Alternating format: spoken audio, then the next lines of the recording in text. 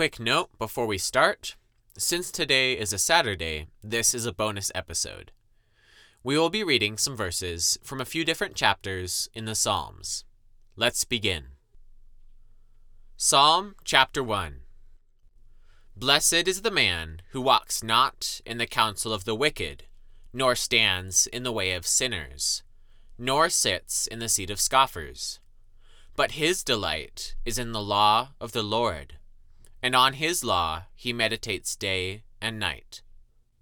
He is like a tree planted by streams of water that yields fruit in its season, and its leaf does not wither. In all that he does, he prospers.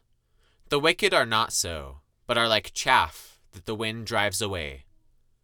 Therefore, the wicked will not stand in the judgment, nor sinners in the congregation of the righteous. For the Lord knows the way of the righteous, but the way of the wicked will perish. Psalm chapter 19, verses 7 through 11.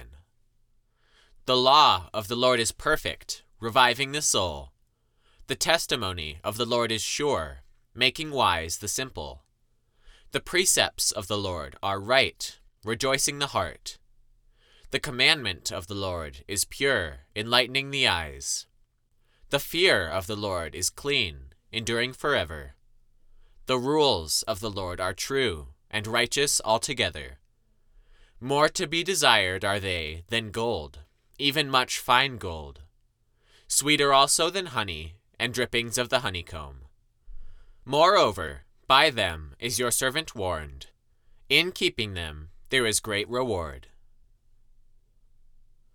Psalm 119, verses 1 through 3, and 105 through 107. Blessed are those whose way is blameless, who walk in the law of the Lord. Blessed are those who keep his testimonies, who seek him with their whole heart, who also do no wrong, but walk in his ways. Your word is a lamp to my feet, and a light to my path. I have sworn an oath and confirmed it, to keep your righteous rules. I am severely afflicted. Give me life, O Lord, according to your word.